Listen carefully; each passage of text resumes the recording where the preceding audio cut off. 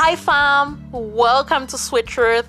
Do you dare listen? Yo fam, first and foremost, happy new year. Happy 2021. Yo fam, we did it. We made it. We said goodbye to that horrible, painful, mournful, whatever you want to call it, whatever 2020 was to you. I am so glad that we are out of it. We are over it, and now we can focus on new things, new life, new insight, new perspective, new blessings, new plans. And so with that being said, I am so glad to be in a new year. I can feel something in the air. And so in this year, fam, in this new year, I hope and pray that God bless you, that He keeps you, that He provides for you, that He protects you, that He's there for you. In this year, may God go before you. May He make a way for you. May your plans align with His plans for you. That way, you can stay and walk on the path that God has for you. So, all the blessings, all the grace, all the mercy for you in this new year. So, with that being said, Father God, bless this day. Bless us and bless this word. Bless us in this new year, Father God. In this year, Father God, we choose to trust you, to lean upon you, to depend on you. And we choose your love, your grace, your mercy, your goodness over our lives, Father God. May your will be done in our lives, Father God.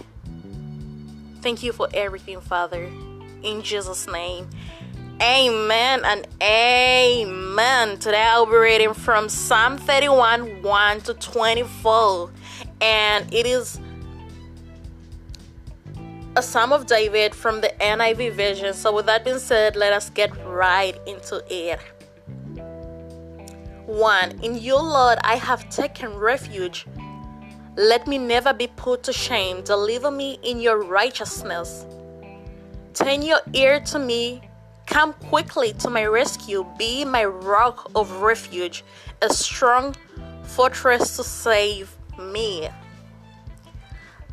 So, 1 and 2, I've got 2 questions for you. In this year, who is gonna be your refuge? Who is your refuge this year? Who is your rock and your fortress? I choose God. I choose God. Because we need God in each and every new stage and season of our lives. We need God. So as for me, I choose God to be my refuge this year. I choose God to be my rock, my fortress this year. 3. Since you are my rock and my fortress, for the sake of your name, lead and guide me. So after you've decided who your rock and fortress is,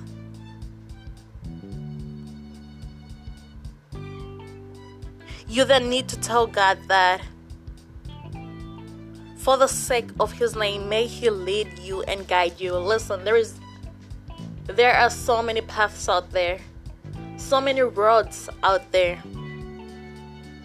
So it's easy for the enemy to mislead us to go on other roads and other paths and all that. But when we choose God to be our refuge and our rock and our fortress, we are choosing the road, the path that God wants to put us on. See, we don't know our future, but God does.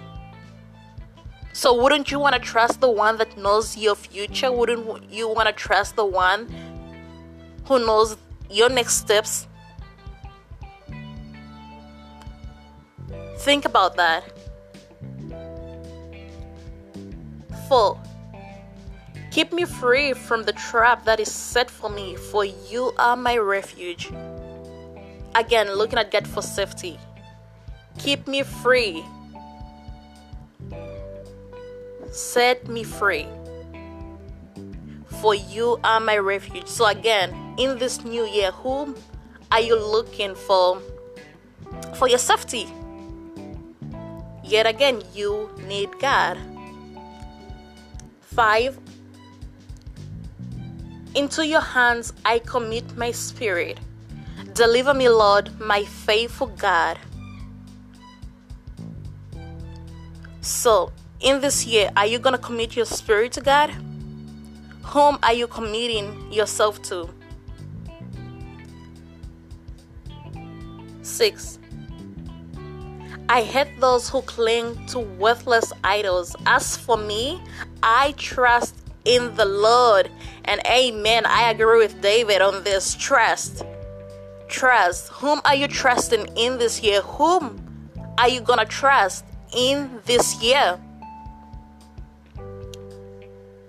7. I will be glad and rejoice in your love, for you saw my affliction and knew the anguish of my soul. Yet again, we are choosing to rejoice in God's love, and we want to be glad. But wait a minute. Why did David say,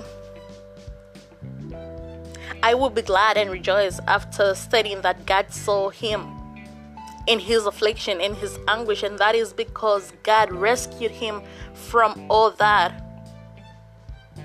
God first rescued David from his afflictions and all the anguish in his soul. Therefore, at the end of the day, David was choosing to be glad and rejoice in the love that God, our Father, has for us. And the evidence is in verse 8 that says, you have not given me into the hands of the enemy, but have set my feet in a spacious place. In other words, that's like saying, you have not let the enemy win. You have not given me up, Father God. You have not given me into the hands of the enemy. And when you choose God, God will never give you up. You are his child. What parent is going to give up their child to just anybody, to the dogs and the wolves of the world? Like, no, you don't see that. So more often, God is a parent. He's a parent to us. And so he will not give you up. That is why the word says too that he will never leave us nor forsake us, is because he's always one step in front of us and one step behind us. We are surrounded by God's protection. So no, he will not give you up to the virus that's out there. He will not give you up to anything that's bad, that's dangerous, that is not good for you. All you have to do is trust God. Are you going to trust God in this year?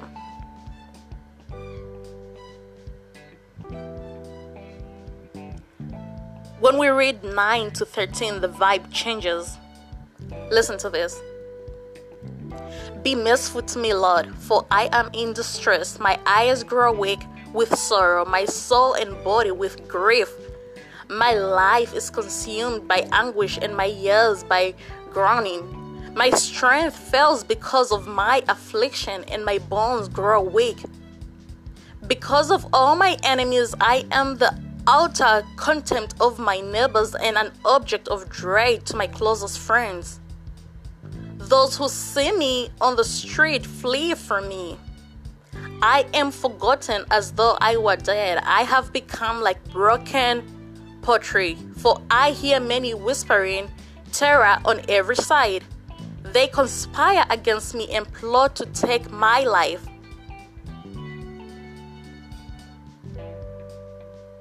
So stopping right there, he begins to now list the challenges that he was facing and the things that he was going through and all these situations. But listen to this, 14 to 24. But, and this is what I love about David. I love David for this. He turns it back to God and says, but, highlight that. I trust in you, Lord. I say, you are my God. My times are in your hands. Deliver me from the hands of my enemies, from those who pursue me. Let your face shine on your servant. Serve me in your unfailing love. Let me not be put to shame, Lord, for I have cried out to you. But let the wicked be put to shame and be silent in the realm of the dead. Let their lying lips be silenced, for with pride and contempt they speak arrogantly against the righteous. How abundant are the good things that you have stored up for those who fear you, that you bestow in the sight of all on those who take refuge in you. In the shelter of your presence you hide them from all human intrigues, and you keep them safe in your dwelling from accusing tongues. Praise be to the Lord, for he showed me the wonder of his love when I was in a city under siege. In my alarm I said, I am cut off from your sight. Yet you heard my cry for mercy when I called to you for help. Love the Lord, all his faithful people. The Lord preserves those who are true to him. But the proud he pays back in full. Be strong and take heart, all you who hope in the Lord.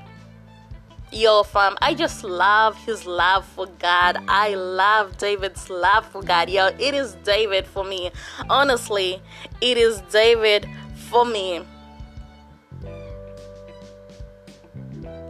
This wisdom in this whole entire chapter, which is more of like a prayer if you look at it in that way, is just amazing. So David was a man that went through so many things, so much anguish, so much, just so much of the, terrible things, and people wanting to hurt him and people wanting to harm him and kill him and do what. I mean, this man literally, almost half of his adult life was more about him running and hiding and just trying to be alive and see another day. And so he knew that for him to be able to see another day, he needed to trust God. Throughout his life, David has always trusted God. Though he may have strayed away for a little bit, though he may have disobeyed God at some point in his life, but he still chose to trust God. And he's so open about it. And this is what I love about David the most, is that he's so open about the things that he went through. He lists everything out. I mean, David left out everything in the open, and he was just like, God, like, okay, I love you, I praise you, you are my rock, you are my refuge, so and so, etc. But look at this, this is what happened, and this is what happened, and this is what happened, and God, my enemy is this, and the enemy that, and the enemy that, and the enemy. But he always brought it back to God. I mean, the presence of God's love on David's life. I mean, I have no words. I just love David's relationship with God. I love the relationship that he had with God. And so I hope you've learned so much from this segment. I hope you have gotten more of like a new insight on what's to come and where your mindset is right at this moment. Now that we are in a new year, it's very vital to put your mindset in the right place by choosing to trust God, lean upon God, and he will not fail you. So with that being said, if you are willing to pray the repentance prayer with me, then please repeat after me. Dear Lord Jesus, I know that I am a sinner, and I ask for your forgiveness. I believe you died for my sins and rose from the dead. I turn from my sins and invite you to come into my heart and life. I want to trust and follow you as my Lord and Savior. In Jesus' name, amen and amen. And if you pray that prayer, the angels in heaven dance and rejoice. Hey, hey, it's a party in heaven. Hey, hey, so grateful for you guys. I am so thankful for you. Happy New Year, you guys. Be blessed, be encouraged, and remember, be fearless. God bless you.